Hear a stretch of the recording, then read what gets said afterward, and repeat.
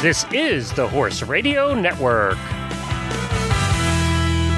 This is episode 988 of Horse Tip Daily. A different horse tip, a different equine topic, a different equestrian expert every day. Horse Tip Daily brings the world of equine knowledge to you, one day at a time.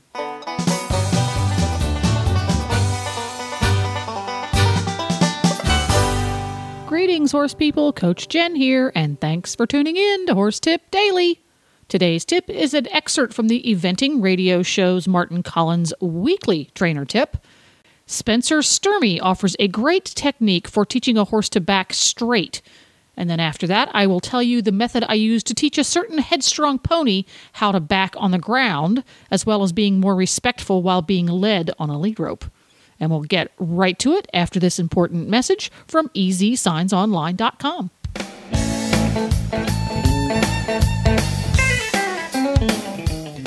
Easy Signs Online is the official sign company of the Horse Radio Network. This week's product highlight are their personalized nameplates.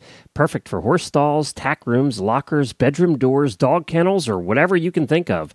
Choose from hundreds of online graphics to further customize the nameplates from EasySignsOnline.com. Made from 1/2 inch thick, solid PVC signboard, these colorful and unique one-sided nameplates are 3.5 inches by 16 inches and are designed for durability, long-term indoor or outdoor use. They are only $39.95 each, and remember, free shipping on most orders over $100. Visit them at EasySignsOnline.com.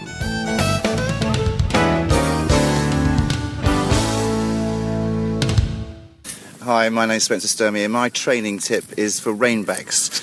And we use for reinbacks for the younger horses, we start them off in raised poles, i.e. on show jumping cups, and then to have somebody in front of you just to help them go backwards, but is to take your legs away in the halt and then reapply them in a slightly backward position, but to have them between the show jumps to encourage the straightness. There's always an issue with the dressage test that they always move off crooked in the reinbacks. So we start with them up high, and then we move them down lower as they get more advanced. There you go. And now, what about a horse that refuses to back up when you're on the ground? The one who braces and seems to grow roots when asked to take a step back? Well, Glenn's pony PT Scooter was one of those. He had been tied to a tree rather like a dog, so he had learned that anytime he felt pressure on the halter, just pull harder. So what I did was put him on a long lead rope, which I held loosely, being sure that there was no tension on it, and I placed myself at about his hip, a little bit more than an arm's length away. You can use a fence or a wall to place your horse's face to discourage him dragging you away, which is what PT Scooter was prone to doing to start out. And also place the horse so that when he turns correctly towards you again, he's going to be going in a direction he wants to go anyway.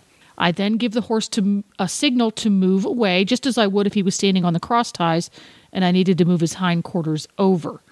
The movement I'm looking for is that the horse should take a step away from me, and as soon as they start to feel a little bit of pressure on the lead rope, they softly turn back and come towards me. Let your aids focus more on moving the horse's hindquarters than pulling their head around. Your first instinct when the horse pulls is to pull back, and you don't want to do that. As the horse becomes more comfortable with the aids, I place myself a little bit further forward so that I'm a little bit more than an arm's length from the barrel, and then the shoulder, and then near the horse's head.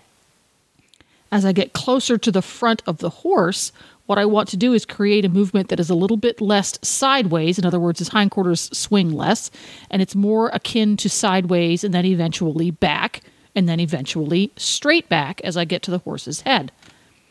Throughout this process, make your aids as small and subtle as possible because these horses are frequently what can be referred to as an into-pressure horse. The more you push and pull, the more they push and pull back.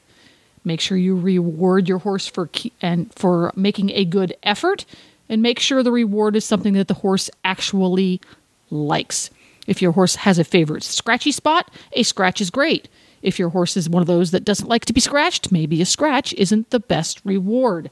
Maybe you need to give him a treat or to step away and give him some private space. PT, for example, if he had 2 good tries in a row, we needed to be done for the day because he felt very resentful at the suggestion of having to back up. So there you go. That's what worked for PT Scooter. Hope these helpful hints help you. You can have all of your favorite Horse Radio Network shows with you wherever you go by downloading the free Horse Radio Network app for iPhone or Android. Just go to your app store and search Horse Radio Network. Download it today. It's quick, it's free, it's easy. This podcast has been made possible through the generous support of Easy Signs Online, your complete source for all sorts of signs for your farm or business and listeners like you. The Horse Radio Network and the Horse Radio Network hosts are not responsible for statements of guests or their opinions. Use your own judgment when listening to the tips provided by the experts on Horse Tip Daily.